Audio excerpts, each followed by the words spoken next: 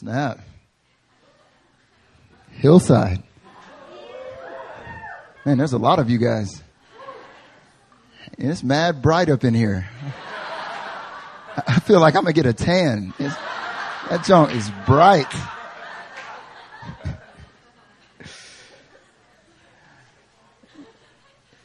God is good, amen? It was so powerful during worship. I was just sitting over there worshiping. And if you don't know who I am, my name is Marcus Corpening. I'm the campus pastor over at the Itaewon campus. And so the Itaewon campus obviously is located in Itaewon. And so I've been pastoring or being the campus pastor there since the beginning of this year. And I left, they sent out a team of 10 of us from Hillside in 2010. And since that time, we've all been worshiping, the 10 of us, and now we've multiplied to 90. We're around 90, 95 over there. I want to thank you guys because it's Hillside that has prayed and has sown in and has sacrificed to see Itaewon to get to where it's at. And so even to see the increase that has hit Hillside, it brings so much joy to my heart. And as we were worshiping, I just started I guess I'm a crier kind of sometimes. I'm only a crier when the anointing comes, you know what I'm saying? And I just started crying and I just felt God's presence so thick. And I just felt like God began to remind me, Marcus, do you remember who you were when you walked into this sanctuary? You know, I came here as an exchange student in 2007. And I came when New Philly was JSEM. And it was not packed with 200 people. You know, there was 80 tops, you know, and at that time, I was totally a different person. And God was like, do you remember the grace that I poured out over your life? Do you remember how much power I poured into you? You know, so many of us, you come here to Hillside and you're here and you know the worship and Pastor John leads in worship and Pastor Christian or Pastor Aaron gets up and they deliver a powerful message. And then you go back home and you're like, well, that was Hillside. Maybe you've been attending Hillside for years. And after a while, you begin to just get used to it. But I want to tell you that God's power is here. God's transformational power is here. His Holy Spirit is here. And every person that enters this door, when you come in, when you leave, you don't leave the same way you came. When I came as an exchange student, I was broken. I hated myself. I hated people around me. I didn't really have a real faith in God. I used people for my own needs. But by the time I left this sanctuary, by the time I was being sent out to Itaewon, I was totally a different person. Jesus came. He came with his power. He destroyed the work of the devil in my life. Even if it's your first service today, I want to tell you that's what Jesus wants to do in you. Yeah, I just felt like God wanted me to share that.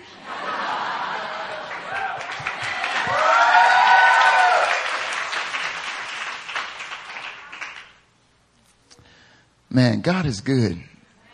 God is so good. I want you to turn in your Bible to 1 Corinthians chapter 1.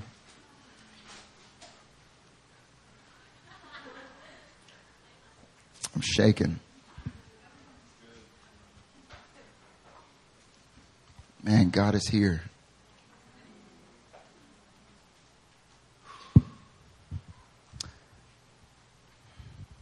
I feel that the Lord has a word for us today.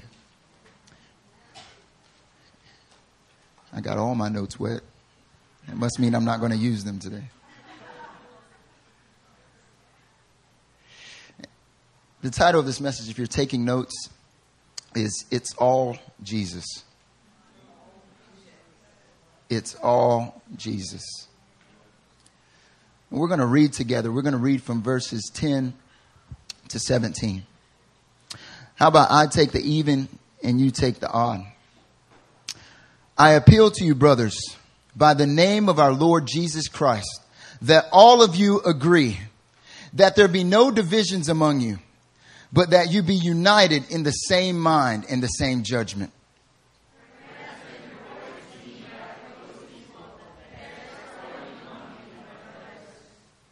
What I mean is that each one of you says, I follow Paul, or I follow Apollos, or I follow Cephas, or I follow Christ.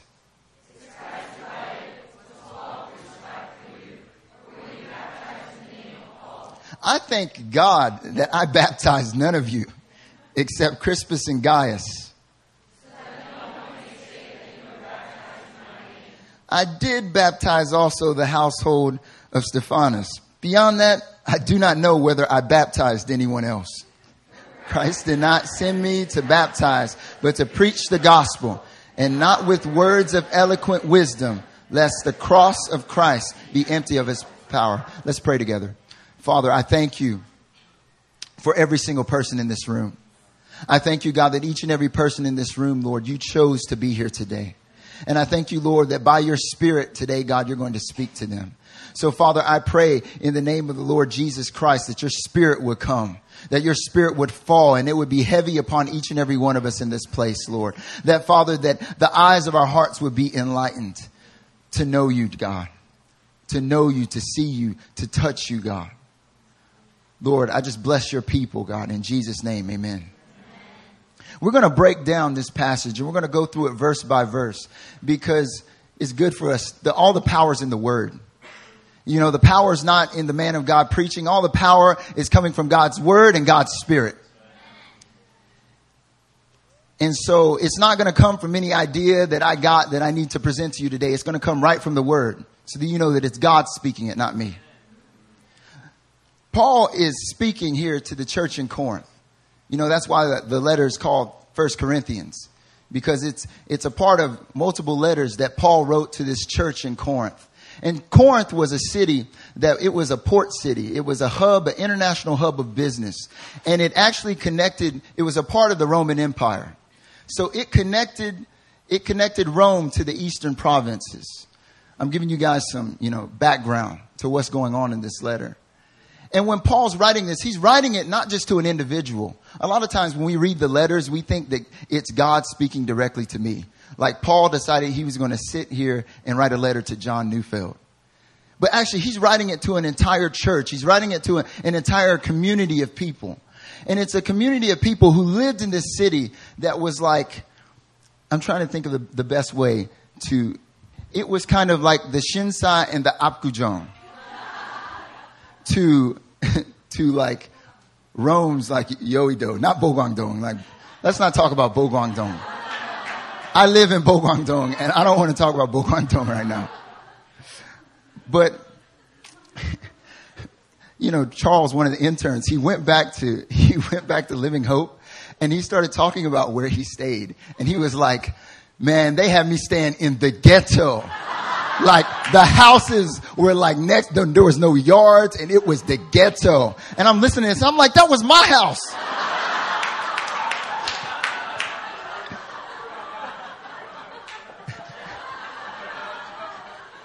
I said, man, I've changed a lot. Well, I thought my house in Bogwangdong was like upper living, He comes from California. He's like, man, this is the projects. This is ghetto. Corinth is not Bogwangdong. Corinth was like Hillside, It was known for the flashiest displays of wealth, the flashiest displays of wisdom, the flashiest displays of power. Everyone in Corinth, they all wanted to be seen. They all wanted everyone to notice them. I used to go to Hillside, to this street called Karasugil, if you've ever been there. And I used to go there and on my Sabbath days, on Monday, because I like their cafes. So I go there, I'd be chilling at a cafe. But I would be chilling, and I would notice that the same people would walk back and forth the entire day. And I was like, hold up, you got dressed up. Like they'd be like full-blown suit, just walking down the street back and forth. And I'm like, you got dressed up just to walk back and forth down this street. Really? Like, what's going on? That was Corinth. Corinth, everyone just wanted to be seen. Everyone wanted people to know them. They wanted to be esteemed. And this mindset of wanting to be seen, wanting to be esteemed, wanting people to look at them and for them to be known for the wisdom that they had, the power that they could display, or the money that they carried. This was the overall culture that you found in Corinth. But the problem was that this culture began to infiltrate the church. All of a sudden, what you had in the church was you had people beginning to congregate around other people that they thought were the most wise. Or certain people were getting esteemed because they thought, well, I like this person's preaching, but I don't like their preaching. It'd be like you saying, I like Pastor Christian, but not Pastor Aaron. It'd be like you saying, I'm in Emmaus, so I listen to Pastor Aaron, not really Pastor Christian.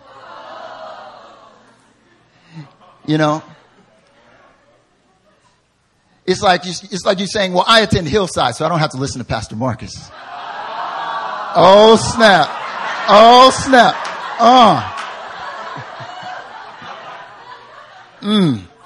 I just saw that conviction went out. This was Corinth.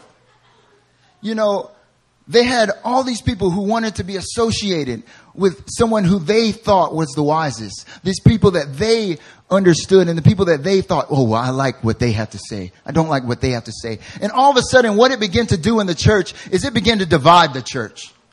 All of a sudden, you had people begin to just congregate in their own little cliques.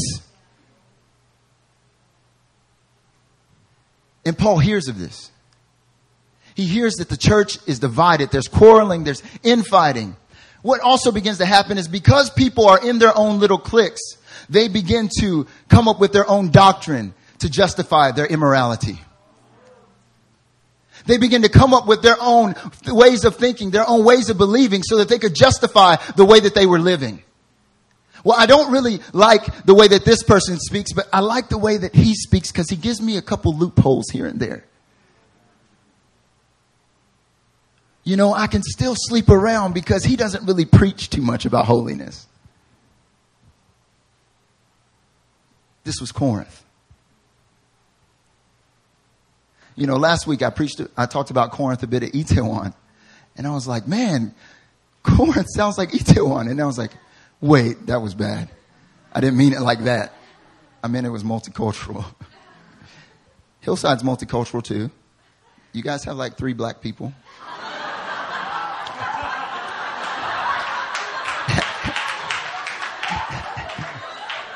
And Todd and John. Sorry for leaving you guys out. And Stephen. Oh, sorry. I'm not going to point you all out one by one.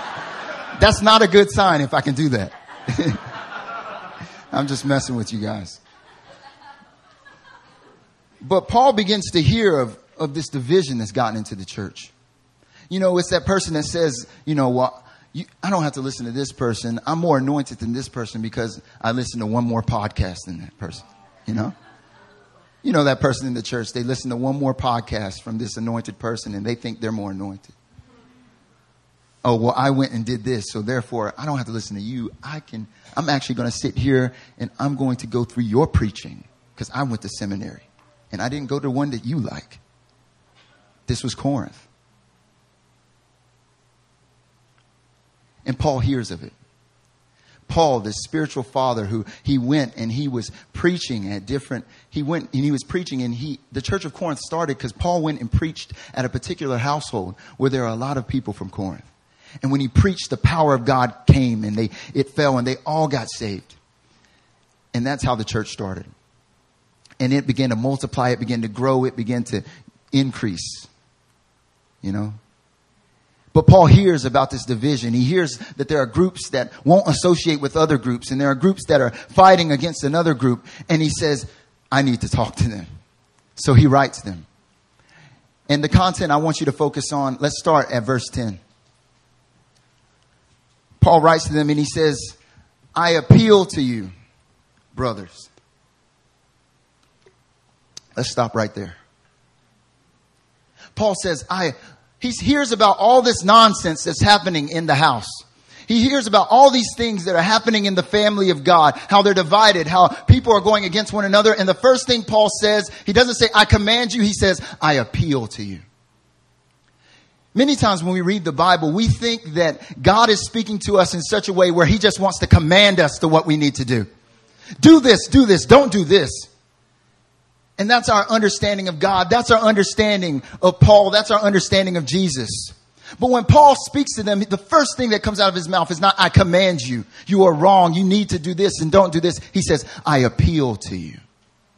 That word appeal means I'm trying to lovingly call you into something greater than yourself. Paul uses this same language in Philemon. You guys heard of Philemon, right? Someone was honest. It's like Pastor John and Pastor Nita were like, yes, we know Philemon. Everyone else, like, no, we don't. Philemon, it's in the New Testament. Jamie. It's in the New Testament. And Philemon is a letter where Paul was in prison. Paul was in prison. And while he was in prison, he met this slave by the name of Onesimus. And he meets this slave, and Paul, Paul being Paul, the guy becomes a Christian, this slave. But he was a runaway slave. That's why he was actually in prison. And so Paul is writing to his owner, writing to his master, Philemon, and he's speaking to Philemon, and he's hoping that when Onesimus is released and when he's returned to Philemon, that Philemon would treat him like a brother and not like just property. Because he knew that the law of the time was that when a slave ran away and it was returned, usually they were punished harshly or even killed. So Paul writes to him and he says, you know what, Philemon, I want to talk to you. I could be bold enough in the Lord to command you to do what is right here. But for love's sake, I'm going to appeal to you. See, you can tell about a person's level of sonship by the way that the father decides to speak to them. See, when a person's walking in sonship, the father, he could command them. He can tell you exactly what to do because he knows that you're going to do it. But he can also appeal to you. There's many times where I would do something stupid. And instead of Pastor Christian walking up to me and just being like, that was dumb. Why'd you do that? He says, Marcus, why don't you just think about doing this instead? It's in love, in his heart, his father's heart. That's God's heart for us. But a person that's not walking in sonship, a person that's not in that place, their heart is hard. The Father wants to command you. He wants to just... Many times God wants to do that, but instead he chooses to appeal. You got to understand the power of just that one statement. Paul saying, I appeal to you. Many people, they're afraid of sonship. They're afraid of submission. They're afraid of coming into obedience because they think that the man and woman of God just wants to command them to what to do. Do this, don't do this, do this. But that's not the heart of the Father. No, God's heart is not to command you to what you should do. He wants to appeal to you. He wants to call you into something greater than yourself. He wants to still give you that choice to say, I'm better than this life that I'm living. So I appeal to you. So Paul says, I appeal to you, brothers.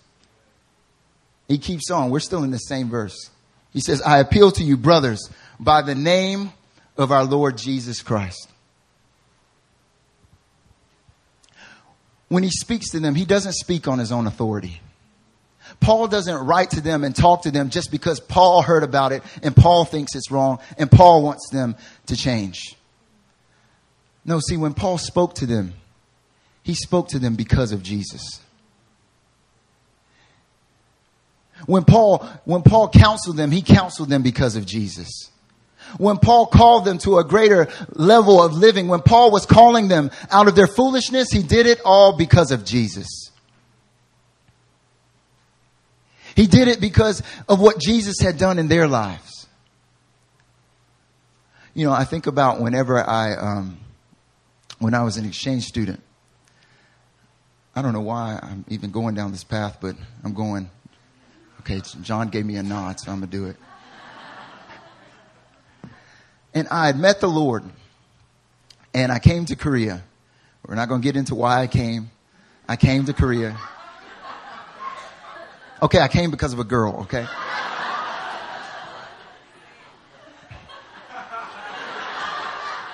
Don't judge me. I came to Korea. And I'd only been a Christian for about 6 months. But I don't know, I became a Christian, but I immediately backslid. I don't know how you do that, but I just stepped in and then I just ran back, I don't know how I did it, but I was living this double life. And then I come to Korea and I meet Pastor Christian. He was just Christian then. He wasn't a pastor. He was doing campus ministry. And each week he was discipling me. Each week he was sowing into my life. Each week we would go through these studies and we would come to the end of it and he'd be like, Marcus, yeah? He's like, you know you need to pray about this, right? Okay. And then he would like lay hands on me and I'd always get weirded out because he would speak in this language I couldn't understand. So he was so bold. He'd just be like, sha-la-la-la-ba, ya-la-la-ba-ya-la. And I was like, Jesus, I just repent right now, you know.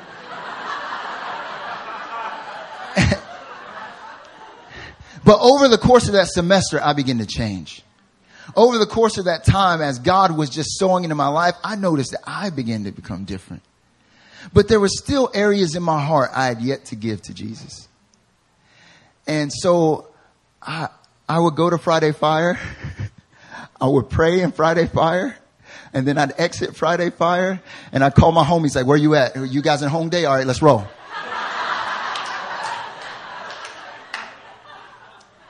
I'd go get wasted. Go get drunk. You know, just do foolish things. And then all of a sudden, he turned it all on its head. And he exposed it. He exposed this double life I was living. And I remember that conversation I had with Pastor Christian. I remember that conversation because I sat down and I was so ashamed. I put my head, I was just like, you know, if I could have like got on all fours and just put my head in between my legs, I would have, but we were sitting down in a chair. So I just put my head on the table. And I was so ashamed. And I thought he was just going to command me. I thought he was going to just say, Marcus, do you realize how much you've disappointed me? He didn't say that at all. No, what he did start to do is he started to remind me of what Jesus had done in my life. Marcus, you're so much more than this. You realize Jesus, he paid his life. He took the cross on for you, that you would not live in this dirt. He took you out of the miry clay. Why would you go back to your own vomit? It's not who God's made you to be. When Paul's speaking to the church in Corinth, he's speaking to them not because of his own conviction. He's speaking to them because of Jesus. He's speaking to them because of what Jesus has done in their life. And I want to tell you that many times when you begin to drift away, it's because you've lost sight, not of the church, not of a pastor. You've lost sight of Jesus. You've lost sight of what he's done in your life. The transformation that he has brought in only by his Spirit. When you feel that fire has begun to wane, it's because you stopped tasting Jesus. John writes in 1 John, he says, that whom is from the beginning, Jesus, the one whom we have heard about, the one whom we have seen, the one whom we have looked upon, the one whom we have set our eyes upon, but not just the one that we have heard about and seen. Many Christians have heard about Jesus. Many Christians have even seen them in their heart. But he says the one that we have gazed upon, the one that we have looked upon intently. He says the one that we have handled with our hands. Many Christians, we are crying out all the time for God to touch us. But God wants a church that is passionate enough to reach out and touch him. When God touches you, you change. But when you get to a point where you get passionate enough to touch God, everybody changes. That's where Paul was speaking from. He's saying, I'm speaking to you about a Jesus that I have touched, that I have gotten so close to. I know his heart. That's why I'm appealing to you, because they had lost sight of it. Their eyes were on the flesh. Their eyes were upon only the things that were going to esteem them. But what is he talking to them about? He appeals to them in the name of the Lord Jesus. But what does he say? We're still in verse 10. Come on. He says, I appeal to you, brothers, by the name of the Lord Jesus Christ. But what does he appeal for? He says that all of you would agree. Somebody say agree. Agree. And that there be no divisions among you. Somebody say no divisions. And that you be united. Somebody say united. In the same mind and the same judgment. Paul comes to them and he appeals to them. But you know what he wants? He wants unity. He wants them to be one. See, people had gotten separated. They began to do their own thing. They began to, like I said, they were fragmented. And the first thing Paul comes in and he says, I appeal to you by the name of the Lord Jesus that you would be one. Pastor Christian preached a whole message on the house of God last week. Oikos, right? Paul comes to them and he says, I want you to be one. I want you to be one family. I want you to be united. I want you to be together. Why does he do that? He does that because it's only in unity, it's only in oneness that God's power and love is displayed to a lost world. It's not through just your individual ministry that God's power goes out. But it's when we're all together, when we're unified, when you're in fellowship with the person next to you. Jesus said in John 13:35, he said, by this that the world would know that you're my disciples, if you love one another. 1 John says that if you say you love God, yet hate your brother, he is a liar. And the love of God is not in him. The church in Corinth, they were saying, I love you, Jesus. I love you, God. I love this pastor. I love this person. But them over there, I ain't going to talk to them. They don't speak my love language. I don't want to mess with them.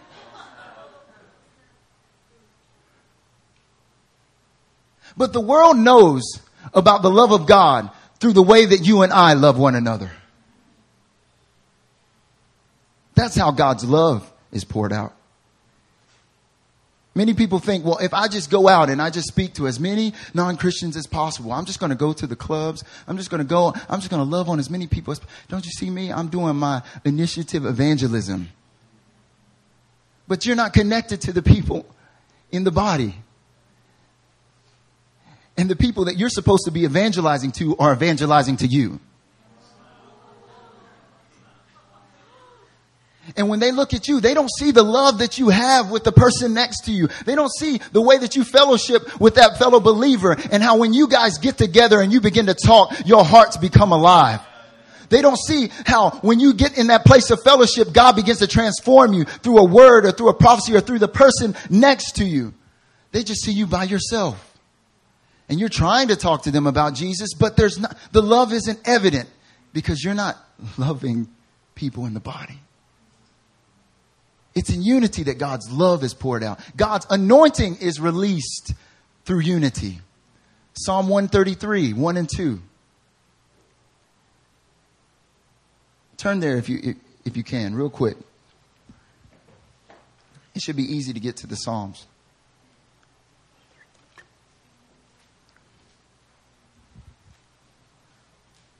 Psalm 133, 1 to 2. It says, behold, how good and pleasant it is when brothers dwell in unity.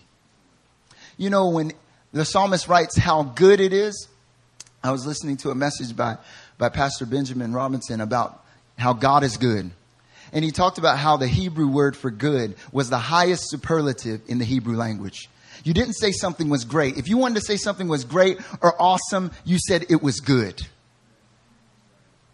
And here the psalmist says how good it is, how amazing it is, how far above anything else, how amazing it is that when brothers dwell in unity. And then he begins to say, it is like the anointing oil, right? Like the precious oil on the head, running down on the beard of Aaron, running down on the collar of his robes. That word, when it talks about the anointing oil in the Old Testament, it's talking about the anointing of the Holy Spirit. That comes in unity. It's the power of God that comes when brothers and sisters are together. Turn to Acts 2. Have you flip around a little bit. We love to talk about when God's power came from on high, right? I'm going to read Acts 2, 1 and 2. When the day of Pentecost arrived, they were all, what? Everyone say it together. in one place. When the day of Pentecost arrived, they were all together in one place. And suddenly there came from heaven a sound like a mighty rushing wind, and it filled the entire house where they were sitting. It didn't say that Peter's homies were over here and John's homies were down the street. They were all together. And when they were all together in one place, that's when the Holy Spirit came. You know why God's power comes in such, like just boom, his power is just so thick here at this church? It's because we're all in one accord. I was listening to Pastor Charles from Living Hope when he gave his testimony again after he said that my house was a ghetto. And he also said I was the only black person in Korea, which is a lie. There are 15 of us.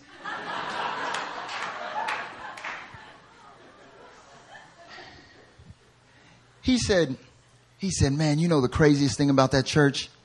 Those people are crazy. He just kept saying crazy over and over. I was like, I think he thinks we're crazy. He was like, man, they seek God all the time. They meet together 2 hours before Sunday service and they begin to seek the face of God together. They come together on Fridays at their Friday prayer meeting and they seek the face of God together. They come together on Tuesdays and Wednesdays and Thursdays all together in one accord and they seek the face of God together. You want to know why God's power and God's healing and deliverance, why we have the testimonies that are poured out in this house? You want to know why it's here? It's not here because of one person. It's here because we all came together. It's because when God's bride comes together in one voice, in one accord, in unity, God can't help but pour out his spirit. God can't help but bring healing and deliverance. God looks at them and he says, they are seeking my face. I'm going to go and seek them. You know why we see God's power go out in missions? Why we see 1,000 salvations, why we see 100 people getting healed, why we see the blind see and the deaf hear and the lame walk, why we see these amazing testimonies? It's because we're unified. The teams are unified when they get sent and the house is unified in the sending. Everyone's saying, you know what? We are all in one accord. You know, I was thinking about the Myanmar trip when I went in 2009. And when I look back, I look at that trip, a part of me wants to say, like, you know, or other people have come up to me and they're like, man, because we saw God's fire fall. We saw, like, every place we went, there was just people laid out everywhere. And, like, it was crazy. Like, even the team members were getting just laid out. It's like, you're supposed to be ministering. Why are you on the floor? Get up, you know? And I was thinking about, why did that happen? Why did that happen? God spoke to me. It's because we were one. It wasn't, people are like, it's because you had a superstar team. I don't know why I did that voice, but.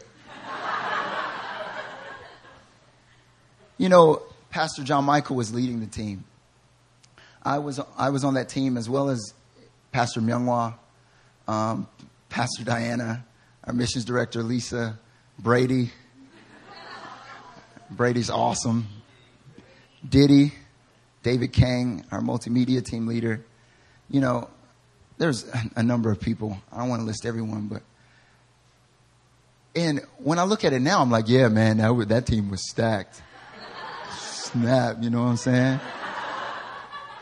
No. If you would have met us in 2009, you would have not said that team was stacked. You would have said, we need to pray for the Myanmar team.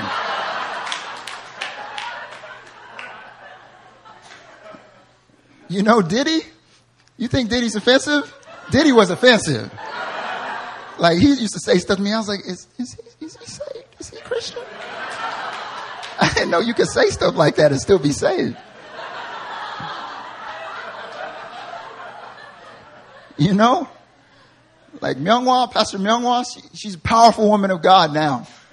Back then, she was crying in every staff meeting.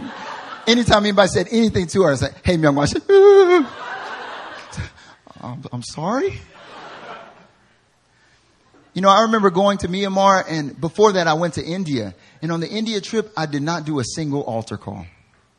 I was so afraid. Like, I would preach, I'm like, and God wants to touch you, and he wants to heal you. And Let's pray. All right. And I just get off stage. So afraid. Brady's an amazing man of God now. He was an amazing man of God back then. But I remember first meeting Brady. And Brady walked up to me and he said, "You're wearing this robe." And I looked at my clothes and I was like, "This is a button down." You know?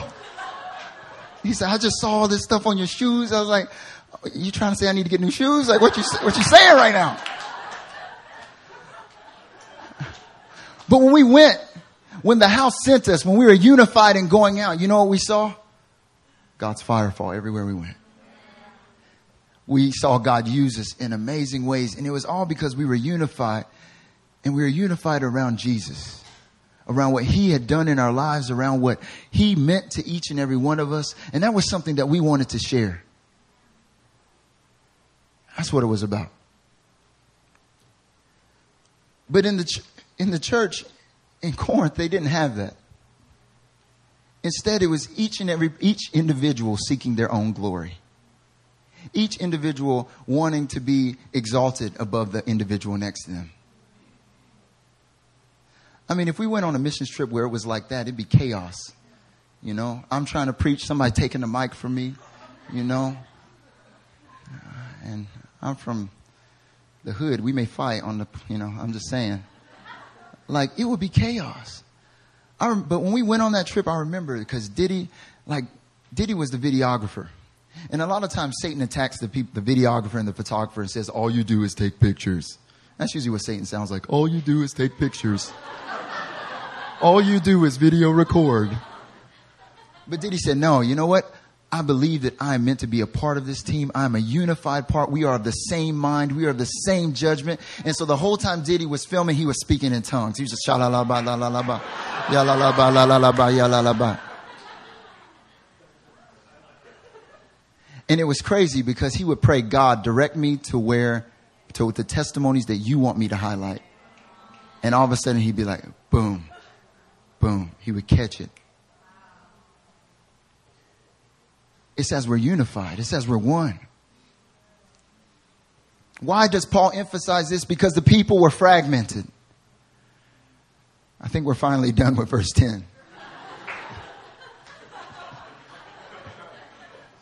He said, "Because it's been reported to me by close people that there is quarreling among you, my brothers." What I mean is that each one of you says, "I follow Paul," or "I follow Apollos," or "I follow Cephas." Or then you have the hyper spiritual people that said, "I don't follow any man. I only follow Jesus. It's just me and Christ. And I don't let any man speak to me." And then they just completely disregard all the passages where it says, "Obey your leaders and submit to their authority." Where in Romans it says that you should submit to the governing authorities, even if they're unjust. Many Christians are afraid of submitting because what if this man or woman of God over me is unjust? Well, Paul, he didn't make any distinction. He said, it's not up for you to decide. He just said, just trust God. Trust God. But there was this division, and it was reported among them that there was quarreling. And this word quarrel, it means to be selfish. In the Greek, it means to have selfish ambition. Selfish ambition so much so that you disregard the person next to you. You know, actually, this word is used in James 3:14-16. He says, "If you have bitter jealousy or selfish ambition in your hearts, do not boast and be false to the truth. This is not the wisdom that comes from above, but is earthly, unspiritual, demonic." Where jealousy and selfish ambition exist, there will be division in every vile practice. You know, anytime there's division, anytime there's quarreling, anytime you find yourself separated from a person next to you, it's because somewhere in that relationship there is demonic wisdom. Because somewhere in that place there is selfish ambition that has gotten in. There is a demonic revelation that's gotten in, not God. He says, if there's selfish ambition, if there's jealousy, what began to divide the church was jealousy. You know, why don't I get this? Why do they always get it? What about me? Jealousy is demonic wisdom. The church in Corinth, they loved wisdom, but it was demonic wisdom. Jealousy is demonic wisdom. Envy, demonic wisdom. When they had strife, fighting, that was all inspired by the flesh and by demons. See, demonic wisdom is deception. Jealousy, envy, strife, quarreling, it's all deception. He said it's been reported that there is deception in your midst. And demonic deception is always rooted in a misinterpretation of who Jesus is. It's always rooted in a misinterpretation of who God is and what God wants to do in your life. See, you can't envy or be jealous of someone if you have a full revelation of who Jesus is. When you recognize that Jesus paid his all in all, he gave up his precious blood for you, it's really hard to be jealous. I mean, I'm happy for you, but Jesus died for me too. That rhymes. Like, what began to happen was there was all this division because the people began to misinterpret the gospel. They began to think that following Jesus was all about making them God-like and not godly. They began to think that following Jesus was simply all about empowering them and making them to be the strongest person so that other people could rally around them and giving them more esteem and giving them a higher place, when it was really all about making them more like Jesus. I watched the movie Father of Lights. And the one thing I remember from that movie was, there's a lot that happened, but the one thing that hit me the hardest was when this guy by the name of Todd White, like, he's got like these crazy dreadlocks. My little sister got dreadlocks recently. I was like, what's going on? I like dreadlocks. I used to have like mini ones, but let's not talk about it. Some of y'all just judged me. I saw you were like, no. He's got these dreadlocks. He wears like all this tribal clothing and stuff. And he's just walking around. He's just chilling. And he's just praying for people on the street. He's loving on every single person that comes around, and he's seeing the power of God manifest. He's just loving on people. That's what he was doing. He was loving on people, and God's power showed up through that love.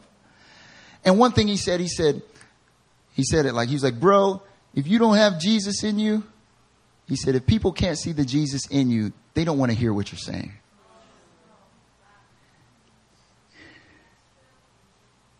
If it's all about your wisdom, all about your power, your glory, your esteem,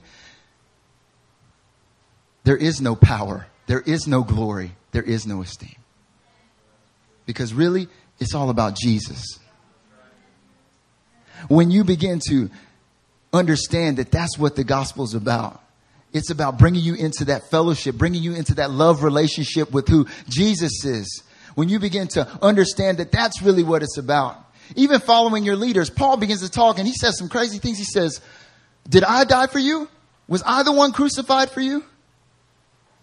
Did I take on the cross? Did I baptize you? I know we just had baptism, so I was thinking about it. I was like, should I be like, did Pastor Christian baptize you? And other people are like, yes, you know. But Paul's like, did I baptize you? Actually, I thank God that I didn't baptize most of you. Why? Because they begin to think that following Paul was about making them more God-like, lifting them up and making them to be the head, where everyone rallies around them. When he said, I didn't come to you with eloquent wisdom. I didn't come to you to exalt you in that kind of way. I came to you not with eloquent wisdom, not with flashy speech, but I came to you to preach the gospel, lest the cross be stripped of its power. You know, the leaders here in this house, we don't want you to look at us in such a way in which you exalt us above Jesus. We don't want you to put such a... the Church of Corinth began to put such a burden on Paul, in which they were saying, Paul, you're greater than Jesus. It wasn't about that. Trust me, Pastor Christian does not want you to put him above Jesus. Pastor Aaron, that's not their heart. That's not my heart. I know I don't want to be put above Jesus. It's all about directing you to Jesus. Because Jesus is where the power is. Jesus is where the wisdom is. Jesus is where all the Holy Spirit, supernatural signs and wonders, that's where the love is. That's where it all is. It's all in Jesus. It's not in me. Well, he lives in me, but it's not me. It's Jesus. It's all Jesus. That's why we love one another. That's why we're in this household together. That's why we're in this family. That's why we can speak to a person beside us in love. Not because we want to be right or we want to be exalted or I want to show you how wise I am. For a season, that was my mindset. Let me be real. I'd share a prophetic word. I'd preach a message. And it was all about me. And I wanted people to look at me and say, man, Marcus, man, that was great. Man, you're so wise. You're so awesome. But man, God hit me so hard and he said, Marcus, it's not about you. It's about Jesus. Remember where you were. Remember who you used to be when you walked through these doors.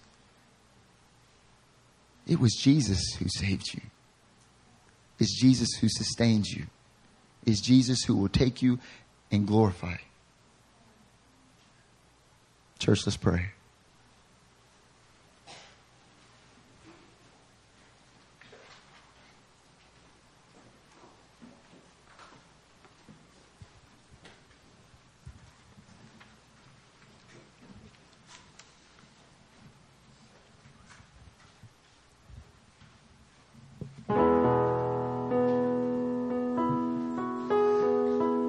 You know, the reason God calls you to submit to your leaders, it has less to do with your leaders and it has more to do with Him.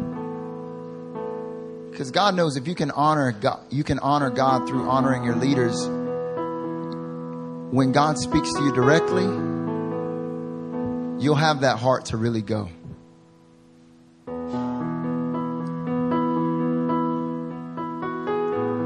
But if it's all about me and all about what